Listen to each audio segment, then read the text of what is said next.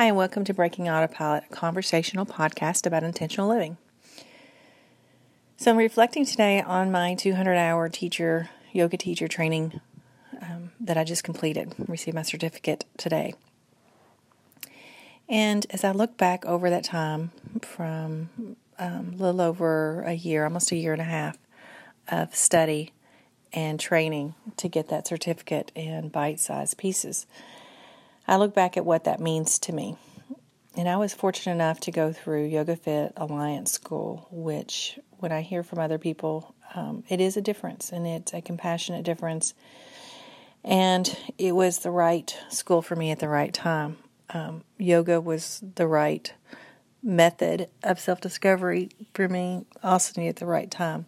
I had already decided to break my own autopilot. I had already decided to stop living on that autopilot, become intentional, focus with my kids, enjoy my work, and just do whatever I wanted to do. That sense of wonder had already begun in me because there was a sense of freedom that was coming out by being divorced and just choosing.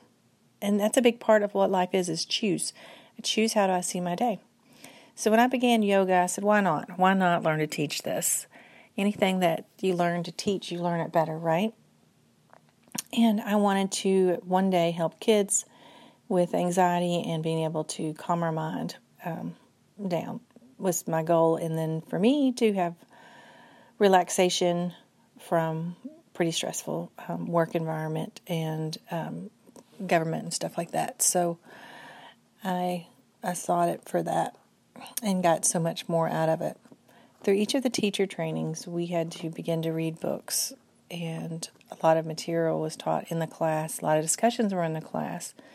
The classes are taught to give us a lot of time for self-reflection, and sometimes you think that's kind of boring. When you go to class, you just want to take all the information in, but what the class is about applying the information to yourself, that you become the student, so later on that you can help become the teacher for some that are ready for their own self-discovery.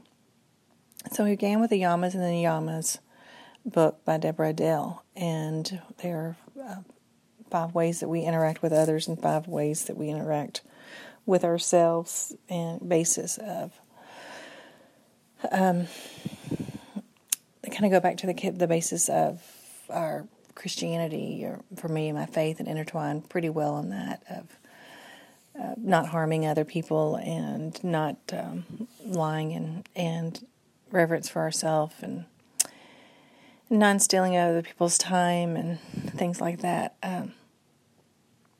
So I didn't understand as much about them at the beginning. Reading them, I was like, yeah, I've heard this before. It kind of sounds familiar on it. But as I continued through my practice and getting through those 200 hours, I still go back to those and want to relate that, not niyamas and yamas, also with the Christianity perspective and the Yoga Sutras of Patanjali too. And just interesting how you can phrase things differently and still be getting the same message of it's important to be self-care, and it's important to care for others and be respectful of yourself and be respectful of others. So that's the basic premise I'm going to leave you with on that part on it. We also then went into communication and how that communication is important, how that we talk with a class that we use inclusive language, and so a lot of ing words and transformational language, they call it. And that was important in my style of learning. I didn't know that was any different than any other kind of yoga style of learning. Later came to find out that was. But it was very good for me to go into we're doing things, that we're allowing ourselves to breathe, that we're in this together, because it allowed me to be with the class. And rather than directing, my professional life spent a lot of time directing. Yes, I was a leader and working alongside with them, doing anything I needed to do. And so I felt we, but I'm not sure that I always talked we in that language in a professional setting. So that was a little bit of an eye-opener. And then we started to learn even more about ourselves and our chakras and energy wheels that are spinning through our body like little vortexes. And they're attached to our spine, and there's many in our body of energy points, but those energy wheels are 7 major ones along our spine that we learned about, and they were rights. They're our right to be grounded and safe, our right to have feelings, and our right to do things, to our willpower, our right to love and be loved, our right to express ourselves communicatively in speech, and our right to see things for what they are, and our intuition, and our right to be connected to a divine or God or whatever it may be for you. For me, it's a God. And as we studied through those, that probably is where it became really eye-opening to me, that as we said affirmations, that I have a right to these things, that I was enjoying summer, doing a lot of fun stuff, the wonder and everything, but to say those kind of things over and over, and then to start to believe that you have a right to do those things. And so that's kind of where, after that point, it came to the retirement of my full-time career that I ever wanted to do. What was I feeling? What was I needing to do? And so I made that choice kind of after some of that introspection from yoga of I have a right to do just whatever. And, whatever works out. It's not always right or wrong. It's just different. And that's one of the things I've come to accept is it's not right or wrong. It's just different. And so after that retirement, at the end of the year, then I became a full-time yoga student and put a lot of trainings on the calendar, and a lot of books for those trainings were required.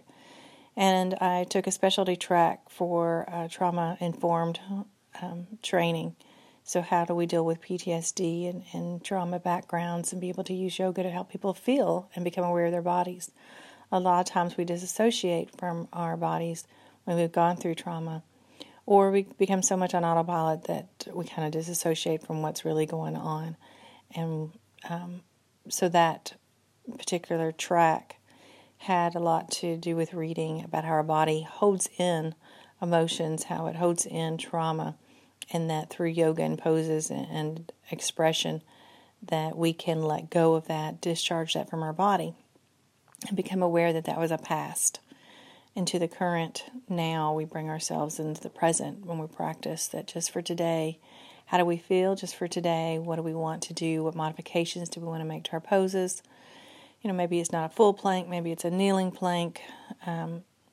We just allow those choices. And so, mainly through the trauma of learning is that open ourselves up, recognize the past, understand it, the past is the past, bring ourselves to the present, and know that we have choices in our present that we can begin to hope for a future. And so those, it was pretty remarkable to go through that training for myself and to release a lot of things that I had been holding on to. Didn't even realize that they still had an effect on me. And so that was a crazy time. I remember becoming emotionally sick from releasing some of the things that I had repressed probably into my body and stuff. And I mean, virus sick, thought I was having a virus, but no fever, but so many of the other symptoms that come along with a virus, crazy as it was. And then allowing that time for me to be sick because I couldn't do anything else that evening, that it was better by the next day. And that's how I knew I was emotionally sick, that I was just releasing a bunch of stuff. And that's why they also encourage massage as well, is that, once a month or so that you get a massage so that your body can release some of those energies and emotions that are stored into our body. And some great books out there on that as well. And then we went into the histories of yoga and some of the foundations of it, and tying those stories together and bringing some of the magic, I guess, to it. Yoga is not a religion. Yoga is just a philosophy that intertwines with so many other things that comes out there, and a sister philosophy or science to so many wonderful positive benefits that already may be in your life through your religion or studies or practices on it, that It is more than just the poses. It is the breath. It is the meditation. It is the connection. It is the self-discovery. It is becoming the light within you and letting that shine on it is what it is to me. And then we brought that all together in our final study, and it was pretty remarkable when you can let yourself be in a trusted environment. And in each of those yoga trainings, the wonderful people that are in them, that several of them I got to be in the same classes as they were in locations close to us, and we continued the same path, that you felt in a very trusted environment, that you felt very loved. There were people that I connected to right off, that I felt their energy right off in some of the trainings, and said, I have to just touch you. I have to feel that energy that I'm drawn to. And throughout that practice and those trainings, you would get to come back and feel that love and energy in the room while you were studying practice, which allowed you to let your guard down. It allowed me to let my guard down. And so we would do our teacher practice, our master practice is what we called it, and do our poses and link them together and their themes and whatever the study might be. And at the end, we would do our final shavasana and our final resting, and really be able to go inward and enjoy that time more so than probably any other time that has ever been in my practice, is when I'm at the teacher trainings and in those final moments. And in the last teacher training, I remember on one day, there's a 2-day training, and I remember that one of the days saying, it's okay, these tools are there. And I had been worried about having tools, not knowing enough about them, harming someone with them, rather than helping, because they're so dynamic to release yourself.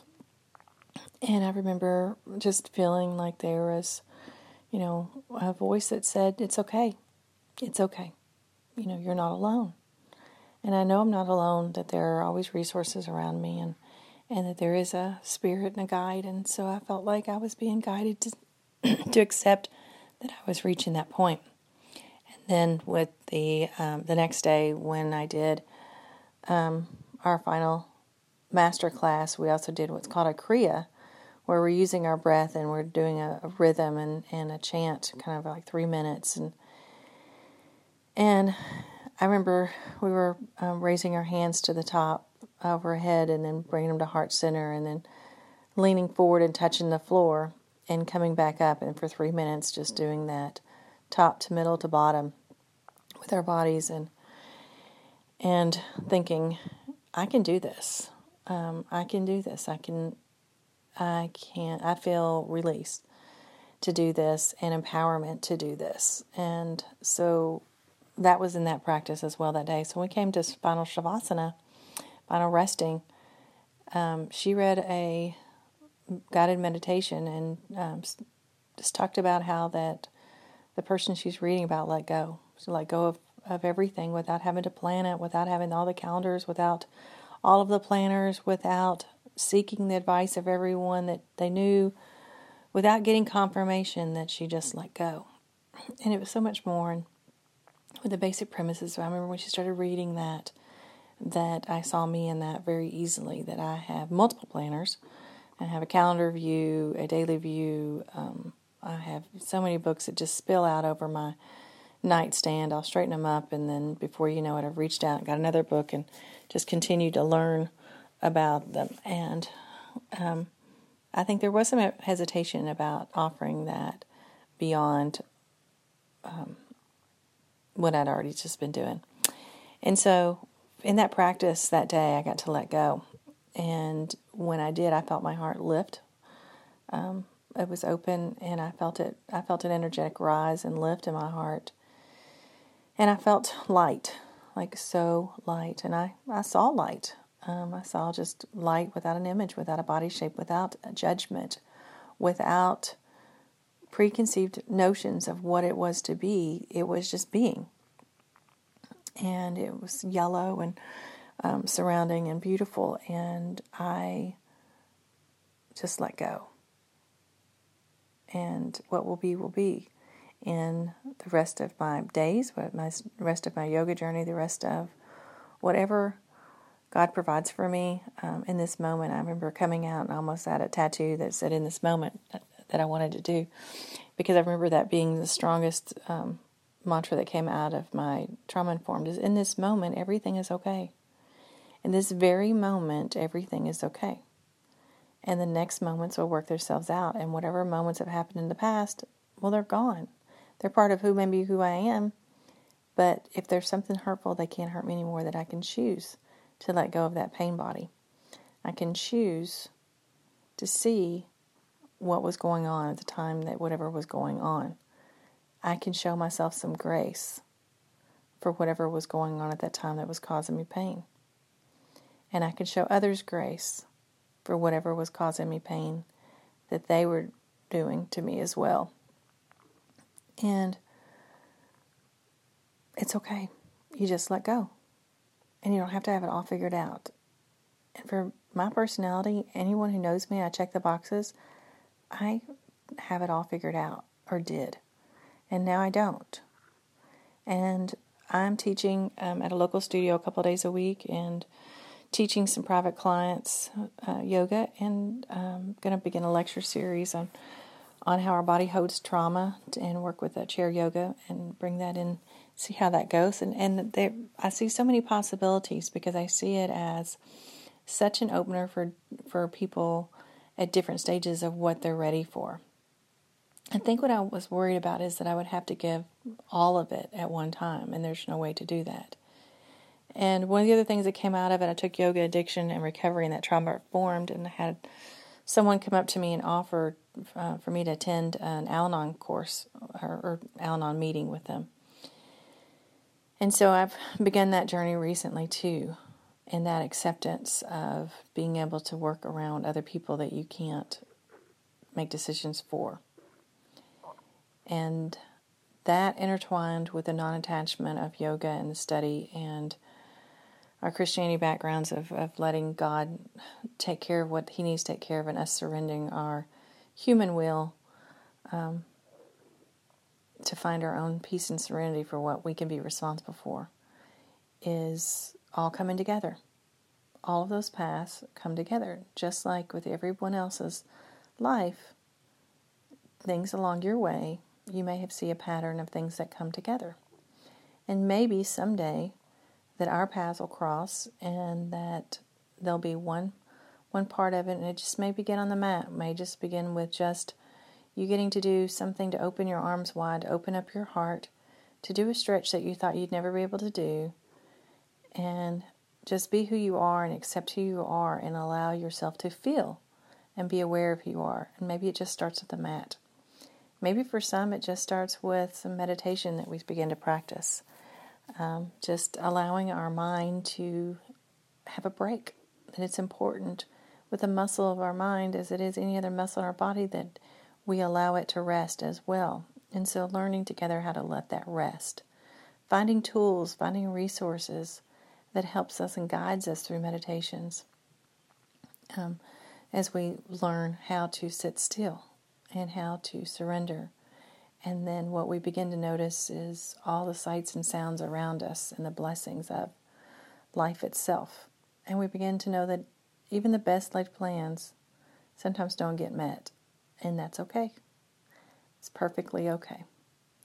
So I hope that you've enjoyed following that yoga journey through, and that you're celebrating with me as we reach this milestone, and that our paths will cross, and that I'll be able to share some of this blessing and joy of different parts of the yoga that I've learned with you. And if not directly with me, that you'll be interested enough to find someone else, or to go to a class, or just begin to read and research on your own. Whatever you do, whatever passion that you have inside, my hope for you is that you just say, why not? And you just do it. Have fun, go out, live life, and fly.